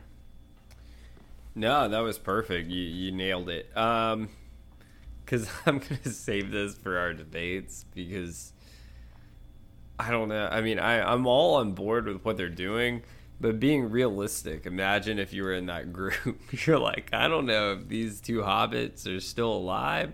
You're saying we got 7,000 against dear Lord knows how many were beat to shit. We're going to walk right up to the damn gate. Like, talk about a suicide run, man. Like, talk about a suicide mission. So we'll talk about that later when we get into the debates on the show, but it'd be, being realistic, I'd be, I guess I'd have to get on board with it because you really have no choice at this point. It's just kind of like best of luck, but it would not be something I'd be looking forward to, and I would put it that way.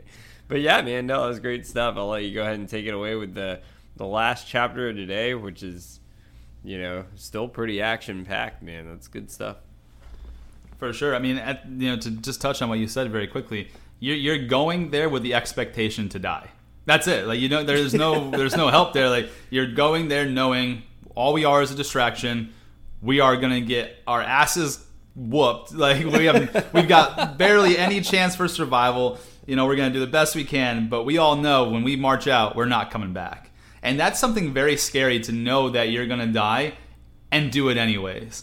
So it's just all the credit in the world to these warriors, man. I know it's just a story, but I couldn't imagine having to be put in that situation. So it's kind of almost similar to Harry Potter when he had to go out to the Forbidden Forest and he knew he had to die. He had to just walk into death with open arms. Very Let's weird. Let's talk about that for a minute too, though, and this won't get it because I'm going to save this big debate for the end of our show here. But speaking of that, though, in a way, it's even worse because at least Harry, which. Yeah, that was a very powerful moment, especially for both you and I, and how much Harry Potter, that franchise, means to us too, just like Lord of the Rings. Especially being, really kind of the main character of the story there. But at least Harry could rely on Ron, Hermione, Neville Longbottom, McGonagall, the rest of the people that he had backing him to try to hopefully fulfill this thing out, right? With... This is it. This is all they got. They're taking everyone there. Everyone's about to be slaughtered. This is it, dude. You're taking the 7,000 you have. Who else is going to help them? Maybe Glorfindel and Elrond. They're over there trying to run off to the Undying Lands. Who knows where they are, man? This is it. You got your stars of the show, and you just got super lucky that your quarterback wound up coming back at halftime. That's exactly what happened. I thought your quarterback his ass was grass, dude. His ass is grass. You were over there hanging out with your running back, which was Aragorn, and you had a couple of receivers, Legolas and Gimli. That's what you had. He just happened to come back. I'll disagree in just a little aspect. I wouldn't so much consider Gandalf the quarterback. I would consider Gandalf the coach, and I would consider Aragorn the quarterback. That's how I would put it, right? Because that's kind of what Gandalf is doing. He's not doing the brunt of the work. He's playing chess and trying to outmaneuver the enemy. So I wouldn't call Gandalf the quarterback. I'd call him the head coach, and I would call Aragorn the quarterback in that situation. I agree with that 100%. I'm just saying,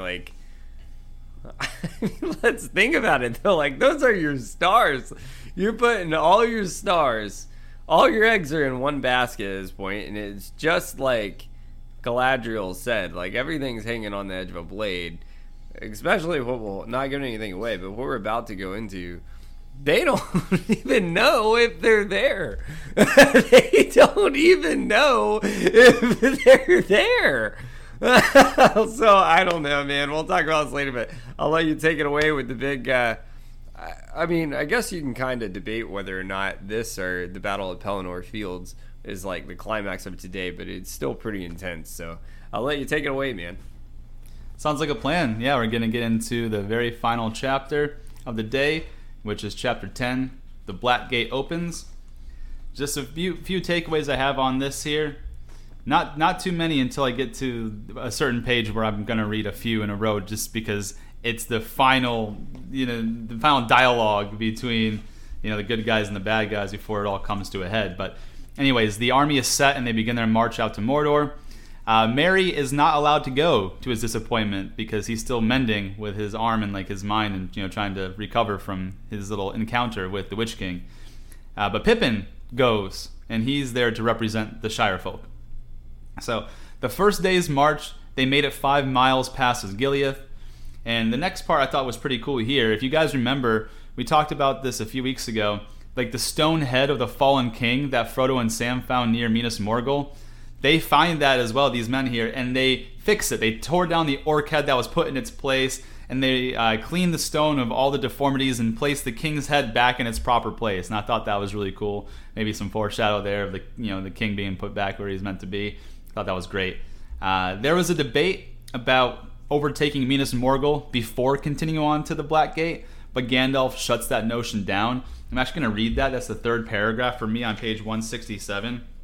It says, "But against this Gandalf had spoken urgently, because of the evil that dwelt in the valley where the minds of living men would turn to madness and horror, and because also of the news that Faramir had brought. For if the Ring-Bearer had indeed attempted that way, then above all they should not draw the eye of Mordor that way.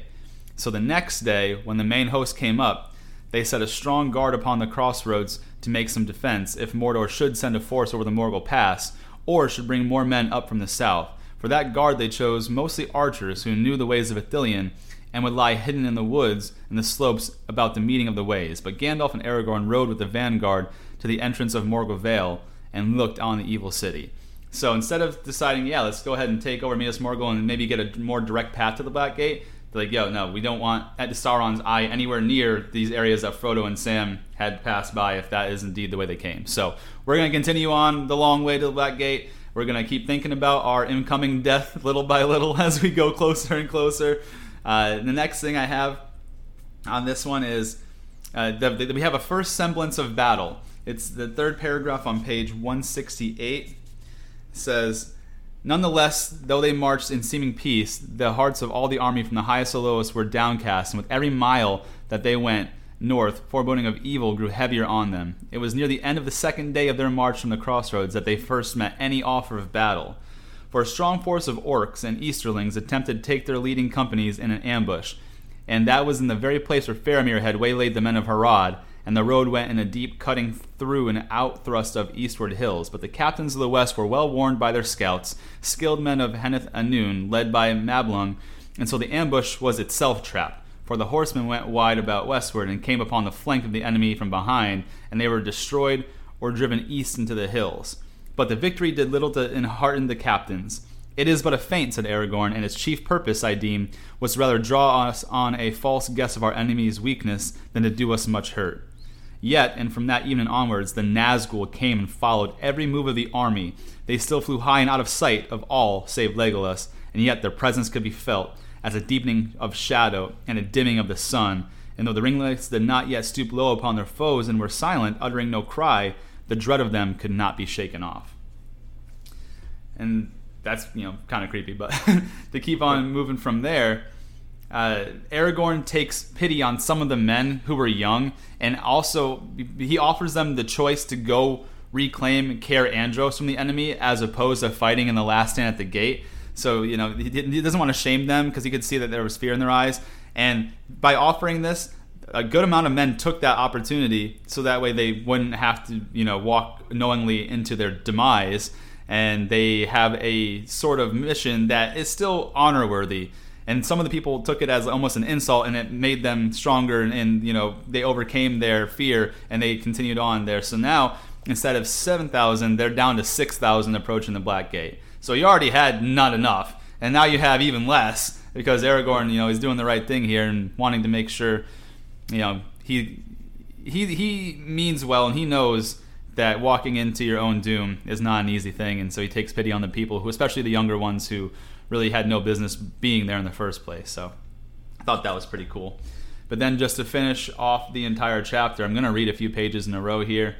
This is going to be from page 170 through the end of the chapter. It's going to be the last paragraph on page 170. It said, "No choice was left to them but to play their part to its end. Therefore Aragorn now set the host in such array as could be best contrived.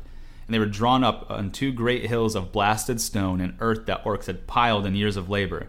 Before them towards Mordor lay like a moat of a great mire of reeking mud and foul-smelling pools. When all was ordered, the captains rode forth towards the Black Gate with a great guard of horsemen and the banner and the heralds and the trumpeters. There was Gandalf as chief herald, and Aragorn with the sons of Elrond and Eomer of Rohan and Imrahil and Legolas and Gimli and Peregrine were bidden to go also, so that all the enemies of Mordor should have a witness. There came within a cry of the Morannon, and unfurled the banner and blew upon their trumpets, and the heralds stood out and sent their voices up over the battlement of Mordor. Come forth, they cried, let the Lord of the Black Land come forth. Justice shall be done upon him, for wrongly has he made war upon Gondor and wrested its lands. Therefore the king of Gondor demands that he should atone for his evils and depart then forever. Come forth." There was a long silence, and from wall and gate no cry or sound was heard in answer. But Sauron had already laid his plans, and he had a mind first to play these mice cruelly before he struck to kill. So it was that even as the captains were about to turn away, the silence was broken suddenly. There came a long rolling of great drums like thunder in the mountains, then a braying of horns that shook the very stones and stunned men's ears. And thereupon the door of the Black Gate was thrown open with a great clang, and out of it there came an embassy from the Dark Tower. At its head there rode a tall and evil shape, mounted upon a black horse, if horse it was, for it was huge and hideous, and its face was a frightful mask, more like a skull than a living head, and in the sockets of its eyes and in its nostrils there was burning a flame. The rider was robed in all black, and black was his lofty helm, yet this was no ringwraith, but a living man. The lieutenant of the Tower of Barad-dûr he was, and his name is remembered in no tale, for he himself had forgotten it. And he said, I am the mouth of Sauron. But it is told that he was a renegade, who came of the race of those that are named the Black Númenóreans, for they established their dwellings in Middle-earth during the years of Sauron's domination, and they worshipped him, being enamored of evil knowledge. And he entered the service of the Dark Tower when it first rose again, and because of his cunning he grew even higher in the Lord's favor, and he learned great sorcery, and knew much of the mind of Sauron, and he was more cruel than any orc. He it was that now rode out, and with him came only a small company of black harnessed soldiery, and a single banner, black, but bearing on it the red in the evil eye. Now halting a few paces before the captains of the west, he looked them up and down and laughed. Is there anyone in this rout with authority to treat with me, he asked, or indeed with wit to understand me? Not thou, at least, he mocked, turning to Aragorn with scorn. It needs more to make a king than a piece of elvish glass or a rabble such as this. Why, any brigand of the hills can show as good a following. Aragorn said not an answer, but he took the other's eye and held it, and for a moment they strove thus, but soon, though Aragorn did not stir nor move hand to weapon, the other quailed and gave back as if menaced with a blow. I am a herald and ambassador, and I may not be assailed, he cried. Where such laws hold, said Gandalf, it is also the custom for ambassadors to use less insolence. But no one has threatened you. You have naught to fear from us until your errand is done. But unless your master has come to new wisdom, then with all his servants you will be in great peril. So, said the messenger, then thou art the spokesman, old greybeard. Have we not heard of thee at whiles and of thy wanderings, ever hatching plots and mischief at a safe distance? But this time you have stuck your nose out too far, Master Gandalf, and you shall see what comes to him who sets his foolish webs before the feet of Sauron the Great. I have tokens that I was bidden to show to you especially, if you should dare come. And he signed to one of his guards. He came forward bearing a bundle swathed in black cloths. The messenger put these aside, and there to the wonder and dismay of all the captains, he held up the short sword of Sam that he had carried, and next a grey cloak with an elven brooch, and the last the coat of mithril mail that Frodo had worn wrapped in his tattered garments. A blackness came before their eyes, and it seemed to them in a moment of silence that the world stood still. But the hearts were dead, and their last hope gone. Pippin, who stood behind Prince Imrahil, sprang forward with a cry of grief. Silence, said Gandalf sternly, thrusting him back, but the messenger laughed aloud. "So you have yet another of these imps with you," he cried. "What use you find in them, I cannot guess, but to send them as spies into Mordor is beyond even your accustomed folly. Still, I thank him, for it is plain that this brat at least has seen these tokens before, and it would be vain for you to deny them now." "I do not wish to deny them," said Gandalf. "Indeed, I know them all, and all their history, and despite your scorn, foul mouth of Sauron, you cannot say as much. But why do you bring them here? Dwarf coat, elf cloak, blade of the downfallen west, and spies from the little rat land of the Shire. Nay, do not start, we know it well. Here are the marks of a conspiracy. Now, maybe he that bore these things was such a creature that you would not grieve to lose. And maybe otherwise, one dear to you, perhaps. If so, take swift counsel with what little wit is left to you, for Sauron does not love spies, and what his fate shall be depends now on your choice." No one answered him, but he saw their faces gray with fear and the horror in their eyes, and he laughed again, for it seemed to him that his sport went well. "Good, good," he said. "He was dear to you, I see. Or else his errand was one that you did not wish to fail." "It has. And now he shall endure the slow torment of years, as long and slow as our arts in the great tower can contrive, and never be released, unless maybe when he is changed and broken, so that he may come to you, and you shall see what you have done. This shall surely be unless you accept my lord's terms." "Name the terms," said Gandalf steadily, but those nearby saw the anguish in his face, and now he seemed an old and wizened man, crushed, defeated at last. They did not doubt that he would accept. "These are the terms," said the messenger, and smiled as he eyed each one of them. "The rabble of Gondor and its deluded allies shall withdraw at once beyond the Anduin, first taking oaths never again to assail Sauron the Great in arms, open or in secret. All lands east of the Anduin shall be Sauron's forever solely. West of the Anduin, as far as the Misty Mountains and the Gap of Rohan, shall be tributary to Mordor, and men there shall bear no weapons, but shall have leave to govern their own affairs. But they shall help to rebuild Isengard, which they have wantonly destroyed, and that shall be Sauron's, and there his lieutenant shall dwell, not Saruman, but one more worthy of trust." And looking in the messenger's eyes, they read his thought. He was to be that lieutenant, and gather all that remained of the West under his sway. He would be their tyrant, and they his slaves. But Gandalf said, "This is much to demand for the delivery of one servant, that your master should receive in exchange what he must else fight many a war to gain. Or has the field of Gondor destroyed his hope in war, so that he falls to haggling? If indeed we rated this prisoner so high, what surety have we that Sauron, the base master of treachery, will keep his part? Where is this prisoner? Let him be brought forward and yielded to us, and then we will consider these demands." It seemed then to Gandalf, intent, watching him as a man engaged in fencing with a deadly foe, that for the taking of the breath the messenger was at a loss. Yet swiftly he laughed again. "Do not bandy words in your insolence with the mouth of Sauron," he cried. "Surety you crave, Sauron gives none. If you sue for his clemency, you must first do his bidding. These are his terms. Take them or leave them." "These we will take," said Gandalf suddenly. He cast aside his cloak, and a white light shone forth like a sword in that black place. Before his upraised hand the foul messenger recoiled, and Gandalf, coming, seized and took from him the tokens, coat, cloak, and sword.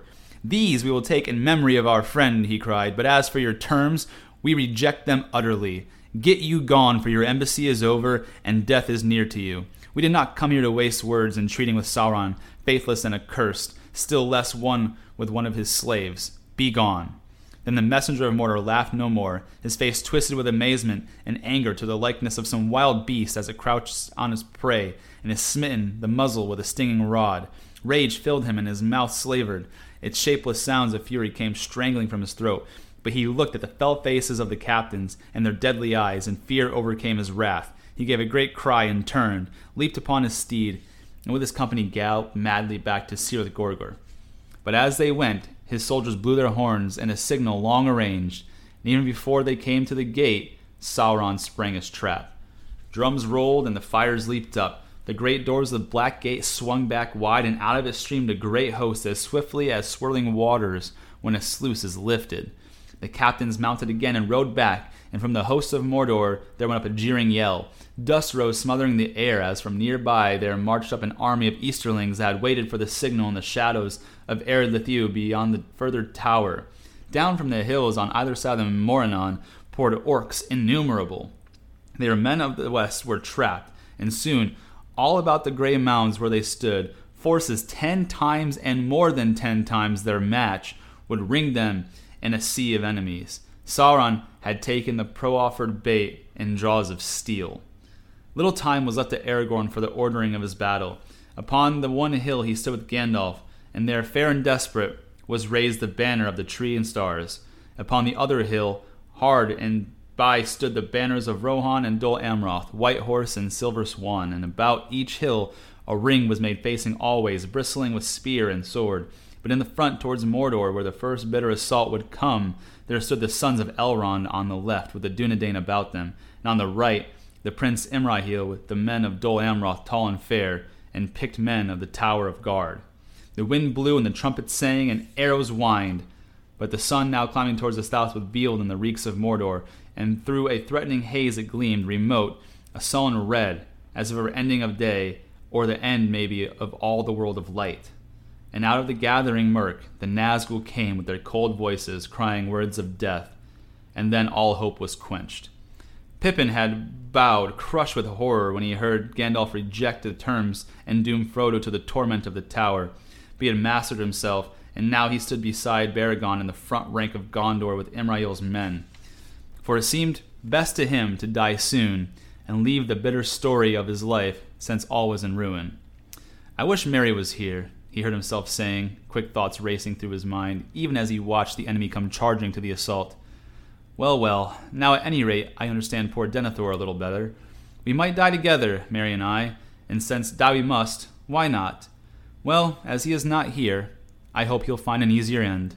But now, I must do my best. He drew his sword and looked at it, and the intertwining shapes of red and gold and the flowing characters of Numenor glinted like fire upon the blade. This was made for such an hour, he thought. If only I could smite that foul messenger with it, then almost I should draw level with old Merry. Well, I'll smite some of his beastly brood before the end. I wish I could see the cool sunlight and green grass again. And even as he thought these things, the first assault crashed into them. The orcs, hindered by mires that lay before the hills, halted and poured their arrows into the defending ranks, but through them there came striding up, roaring like beasts, a great company of hill trolls out of Gorgoroth.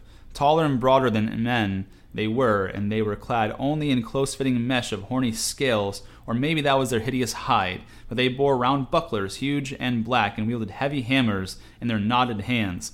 Reckless they sprang into the pools and waded across, bellowing as they came, and like a storm they broke upon the line of the men of Gondor, and beat upon helm and head, and arm and shield, as smiths hewing the hot-bending iron.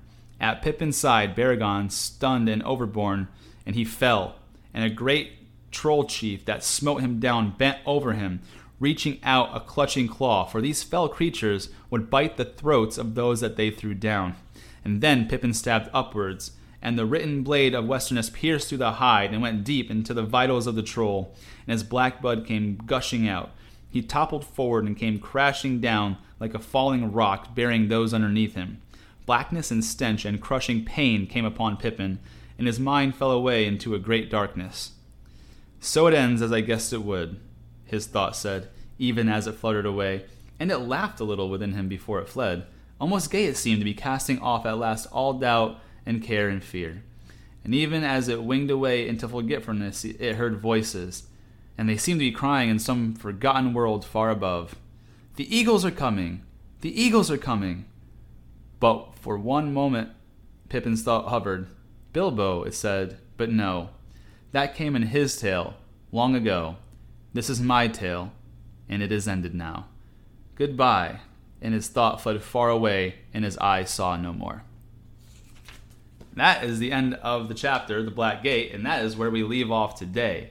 So those are the big things that, to me, really stuck out, and I know a lot of that part was reading, but that was all super powerful dialogue, and, the whole calm before the final storm.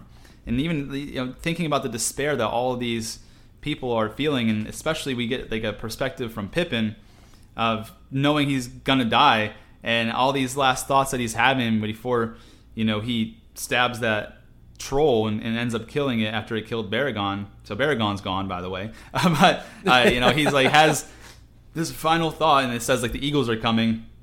He thought he heard that, and he's like, no, that was in Bilbo's tale, but now mine's ended. And it says, I saw no more. So, as we leave off right here, we have an indication, or we can at least draw a conclusion that Pippin's dead.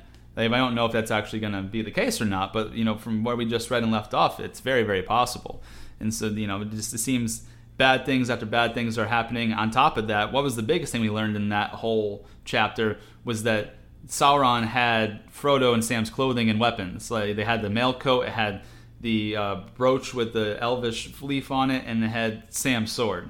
So they have some of Frodo and Sam's articles. So, obviously we, as readers, we know that what happened, at least to this point, in the novel, Frodo was taken by the orcs in the Watchtower past the path of Cirith Ungol, or which is where Shelob, the great spider, was, and Frodo was taken there. They stripped him of his clothes. They took him hostage, and Sam went to follow him. So we don't know what happens, but through Gandalf and Aragorn and everyone there looking, it looks like the game's over, right? The whole game is, hey, we need to distract Mordor so Frodo and Sam have time to get to the mountain.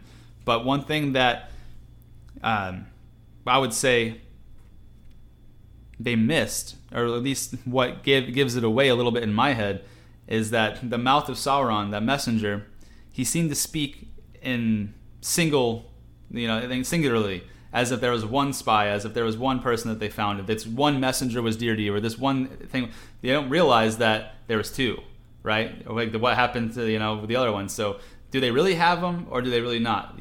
So I think that was the biggest takeaway, is that the messenger messed up by putting it in a singular tense.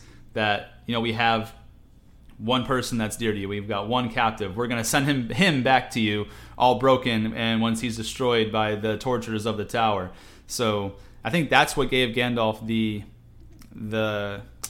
reasoning to continue on, is that, hey, like, there's two of them. If they don't know there's two of them, what are the odds that this is just another trap? So, or trick, I should say, not a trap. So but that's kind of where we end off. Did you have any thoughts on the specific chapter? Anything that you picked up on that I missed, or what? No, it was great. It's a lot on faith. That's all I'm saying, man. But yeah, I thought you nailed it. And I'll let you go ahead and kick us off on the debates. Did you have any debates today? I did have one debate, but just going through that whole chapter there, I wanted to give you the opportunity to kind of go through yours first, just so that way we can talk about the big one there, and then I've only got like a small one that's not too crazy. So I'll let you kind of go into what one because you've been mentioned earlier that you had one that it's going to probably take a little bit of thought to go into. So I'm excited to hear it. Yeah. So here's my debate, and it kind of goes into what my takeaways are of this chapter. So my big debate here is, say, if you were in that meeting of the chapter, the last debate they were talking about, right? And Gandalf is saying, the jaws are going to close on us, right? Like, this is it. We're going out with our 7,000 versus, we're going to die. Like, we don't have any chance here. And it's all up to faith, really, at this point, if Frodo and Sam can get to the top of Mount Doom and cast that ring into the fire, which is a big what if. Like, that's a big what if. They don't even know if they're there. They just know Faramir saw him a couple of days ago. Meanwhile, Faramir, he's clinging on for dear life right now. So it's not like, they can really consult him on, like, maybe what track they went to find out a little more information or anything, right? What would it take to convince you that this is the best route? Or do you think you would have spoke up in that meeting and said, we could cause a diversion, but maybe another way where we don't all get slaughtered? Or is there another way into Mordor? Also, I want to know, say if the ring is lost, like no one knows what happens to Frodo, no one knows what happens to Sam. Say they never hear from him again, but they don't necessarily know if Sauron has the ring yet, or any of his men have found the ring. What happens at that point? Is it check and mate and the game is over, or do you find a way to kind of rebuild your army over the next whatever years it is, and try to make another stand? Like, what is the plan? Or is this the true end game, and is this the only option here? Man, I think Doctor Strange went ahead and looked into the future and said, of all the 14 million and some odd outcomes, this is the one that we got to go with. Just simply because, number one, Sauron's not going to give them years to rebuild. You know what I mean? Like, oh, go ahead and take your time. I'll just come after you when I feel like it. Like, he's not going to give him the opportunity. You know, they almost took him out with, like, the first great assault on the city of Gondor there. It took everything in them just to survive that. Now they've got 7,000 men. Well, 6,000 really, because the other 1,000 went to go try to take back the other area, you know, Caer Andros, I think it was.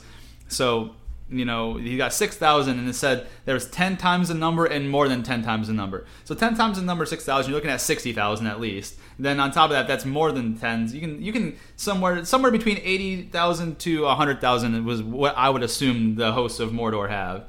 And so the reason why I do think this is really the only play is, like, what else are you going to do at this point in time? You know, you can't retreat back anywhere. They're going to come chase you down. They've got, you know, you're going to get exhausted. They've got so many people that they can have, you know, some people go fast and some go slow, some rest and some overtake. Like, you're going to get overtaken. You're going to you're running away. You're going to get routed. Like, it's not even going to be a battle at that point. And, you know, everything you've done up until this point has been done for nothing. So you can't really retreat. There's really no allies you can call on. The elves are all leaving. It doesn't seem like they want anything to do with this battle. They're like, hey, we're heading off of like Middle-earth. We're just going to go head over to the Undying Lands. It was great knowing you guys, great hanging out for a bit, but have fun dying. We're just gonna get right on out of here, so don't even worry about it. You can have a couple of my sons. They'll die fighting. They think that's cool. So, but outside of that, we're all just gonna bounce out of here. You know, so there's just really no other allies you can really call for. And even if there were, like, they're not going to be able to match the amount of numbers that Mordor has been accumulating over all these years. They're not going to get that in, like, a day or two. You know what I mean? So this is really the only play that they have. And you know, it is a good play in terms of the whole idea of it is to fix Sauron's eye solely on the front force of its gate there, so he's got no idea what's going behind him. So, you know, Frodo and Sam basically have a clear path.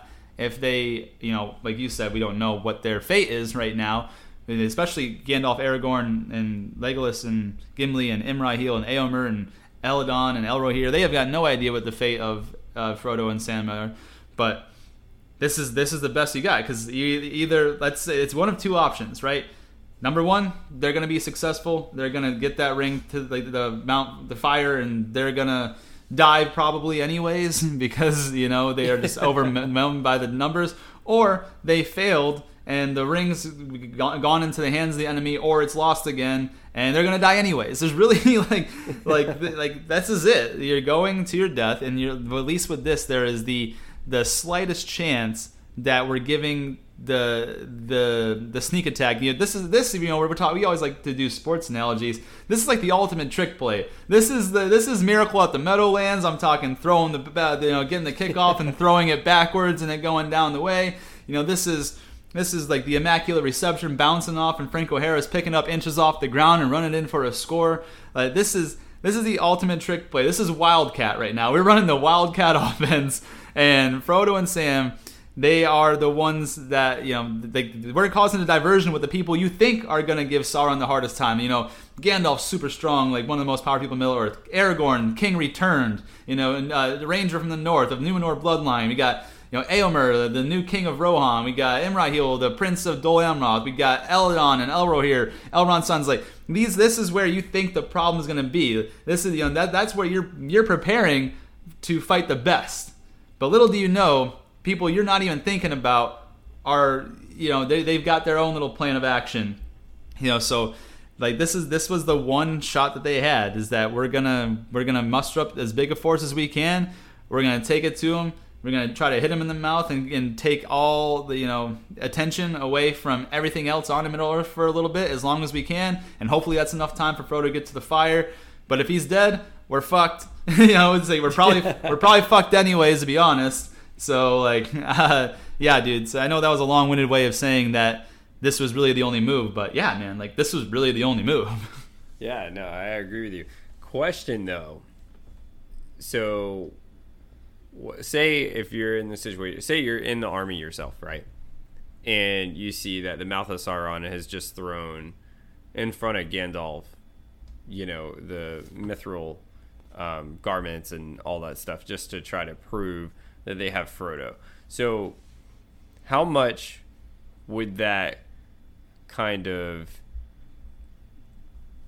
I don't want to say like kill your sense of spirit, but would that sway your opinion at all of like maybe we're banking too much on this one Hobbit? Or like, do you think that like how much of your opinion would be bought into the fact of like they're still on their way there? So, I mean, in my opinion, the only people that really knew about the whole ending of this all are the captains, right? So for me, I think only Pippin, Gandalf, Aragorn, Éomer, Imrahil, Eladon, Elrohir, and maybe some of the Dunedain, obviously Aragorn, know the mission. Like, they know that what they're fighting for. I think the rest of the men that followed them are just following orders. I don't think they all really know what they're fighting for or what the plan is. I think they just think, oh, we're going to do our best to, try to fight with everything that we got and take out a host that's greater than us, like go down 300 style in the day of the Romans, right? Or the Trojans, I should say. So I just, with that being said, I don't think that the gravity of that really affected the majority of the army, because they don't really know what it meant. To them, it's just like, oh, they lost one of their friends, or one of their friends, that they brought into it as a spy, as the Mouth of Sauron was saying, was caught. And, okay, that sucks, but, we're still here to fight and try to win. And so, with the captains, it's going to hit them a little harder because they know like the whole truth behind what they're trying to do here. But I do think, they put trust in Gandalf, and Gandalf was able to kind of see through that lie there of, especially when he was talking in the singular tense of talking about, oh, was this one person dear to you? Well, we're going to torture him. We're going to send him back to you. Like, there was no mention of a secondary individual. And because of that, I think Gandalf was able to realize it's a bluff. And so then you realize that your coach there is not worried, and that there was something maybe you missed. Then you're like, okay, you know what? Yeah, we're just gonna keep going, playing as status quo. We're gonna keep going, playing as is, and see what happens. Absolutely. And then last part here, and I'll kind of give you my take. So, what is your thoughts? Say, if you're one of the captains, right? What are your thoughts of? Most likely, are you thinking most likely our timing is going to work out well? Because even though if you have been informed by Faramir that Frodo and Sam are on their way there, but now with Gollum, right? Because of what he informed them with the Trixium Falls. So, what are your thoughts on? Are you thinking there's an idea that definitely they're kind of going to be around the same place, so the timing's going to work out well on this? Or are you thinking like this is just a shot in the dark? I hope this is where they're at. Or do you think maybe we beat them there because they're going these alternate paths and it's definitely a more difficult route to get there than us just going straight up to the gate? Or are you thinking kind of they're already there trying to toss it in, so they need a distraction right now? I think it was a shot in the dark. Like, I just don't know how you can, unless, I think I can think of a way in my head, but I don't think that they thought of this, or at least it was not brought up in the story. Because obviously, this is kind of funny because we haven't really spoken about these creatures much until the very, very end of this last chapter we mentioned. But like, it says eagles are coming. Gandalf, I feel like if he was smart, he could have, drawn one of the eagles to him and had it fly over and try to get like an aerial view of Mordor and see maybe they can get a peek of where, Frodo and Sam might be. If they threw it, like, if he told the eagle to go, hey, go scout this out, tell me what you see, or whatever it might be, and you might be having that idea, but it never said that happened and never showed that happened. So, in my best educated guess, maybe he did do that and it just wasn't written down or something of that same line, or maybe Gandalf has just got that power of foresight and he can see a little bit into the future or get an idea of where they might be. But I truly think it was a shot in the dark, because so many things could happen. these, number one, they're hobbits. They can't walk as far and as long as normal men can, or maybe they can walk like longer or farther, but not as fast or quickly. So you're pretty much trying to judge and guess the best you can how fast they would move, if they would get through the pass they would get through, if they were going to be hindered by anything. Are they going to run into orcs? Are they going to run into any trouble? Obviously, with Shelob, they don't even know Shelob exists, right? So it would just be so impossible to be able to time it perfectly to where, okay, we need this distraction now because I know that they're about 46 steps away from Mount Doom. You know what I mean? Like, I just really think 100% that it was a shot in the dark, and they're just like, we're just going to give it our all and just hope that we can hold out long enough for them to get there. And if they get there too late and we die, we die. And if they get there in time and they throw it down, we'll still probably die, but at least like we'll know that we did our job. So that's what I think. And think about that too. That's almost like modern day armies, right? Like they kind of just like it's not necessarily like story fantasy tales where you think like one battle is like one day and one side's definitely wiped out. It's kind of like the defending side, even though we're kind of on the offense here, just holds out as long as they can. Like it can be for days and days and days. Like imagine thinking that. Like, fuck, like we're gonna die eventually, but we're just gonna try to keep fighting as long as we can. Like, we're gonna take this as many rounds as we can in this UFC match. Where hopefully we're just, eventually you bleed out at some point, but hopefully you got a chance. My take on this is I'm right there with you. I think it's absolutely one hell of a shot in the dark.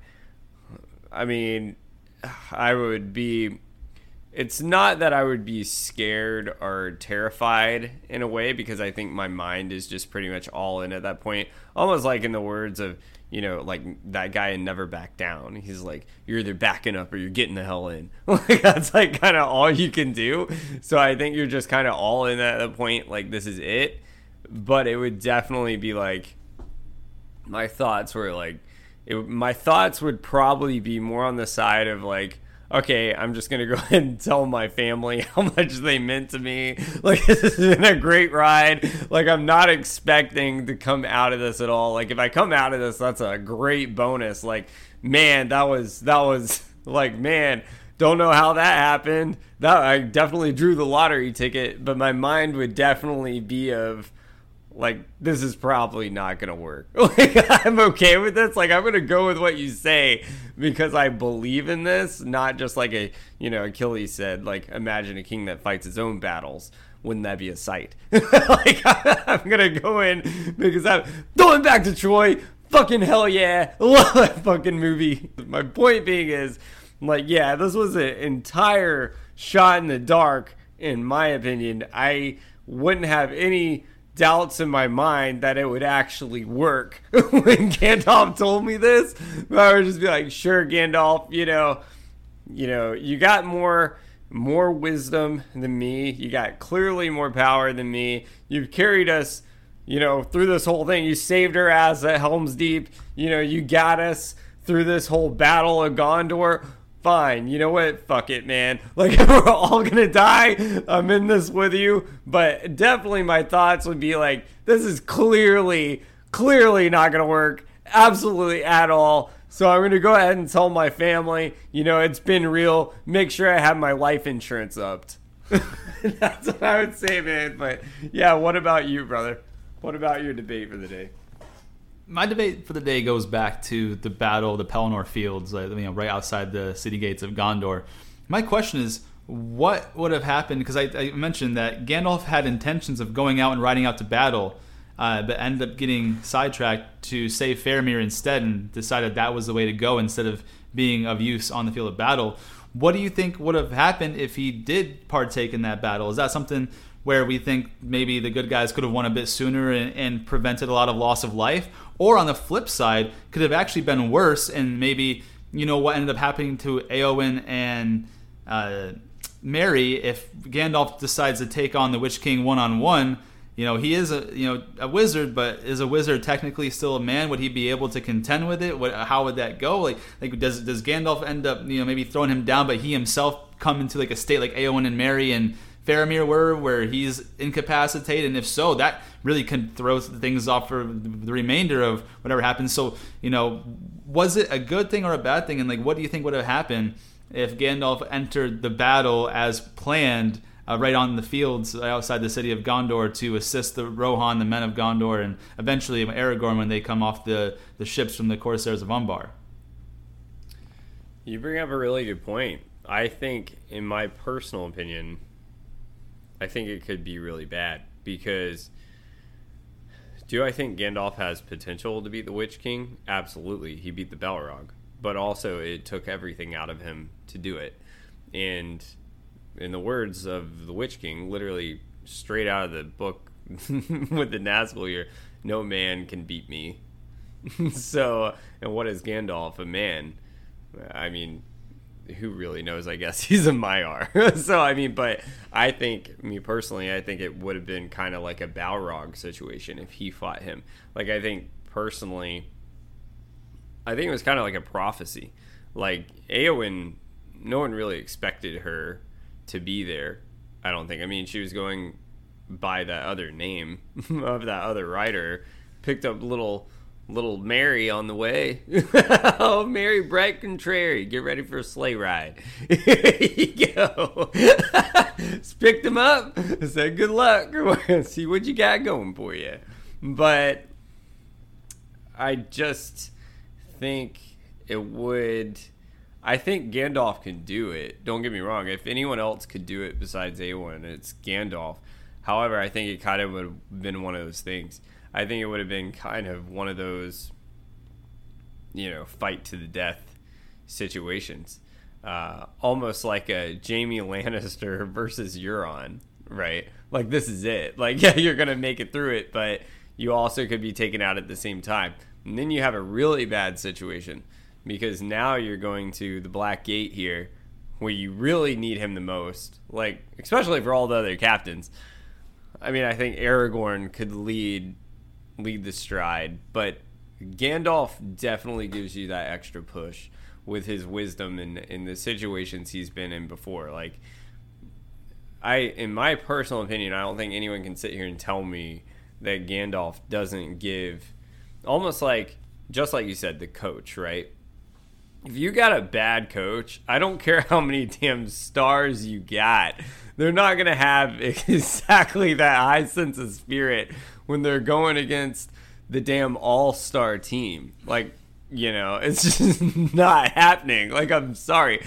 Tom Brady's about to slay your ass. Like, you're not going to hold up much against, Tom Terrific, probably the greatest of all time here. So I think it could have been a very bad situation. I think it could do it, but I think it all just played out according to plan just by luck, in my opinion. I think if Gandalf wasn't fighting that battle at Gondor, I think he would have been there because that's his fighting spirit, and he wants to try to lead them and give them every ability he can to win these battles. But it just so happened he's over here making sure Denethor doesn't burn the whole place down alive from the inside. So I think it just so happened it worked out that way. Just like going back to, I always bring this quote up, we always talk about it here because it really is like this entire journey for them is on the blade of a knife. Like every single situation they've done, it's literally the butterfly effect. It just happened by luck to fall into place. Even the Battle of Gondor just happened, or the Battle of Pelennor Fields. Every situation, just like Aragorn bailing their ass out or Gandalf bailing their ass out. Like someone is bailing their ass out here, just like we'll probably go into next week and we'll see what happens, bailing their ass out. But yeah, my opinion is I think it could have been very bad to answer your question. What about you? Yeah, I mean, not very often times do I generally agree with most things you say. I usually have a bit of disagreement, at least some part throughout the way. Thanks, man. It's it.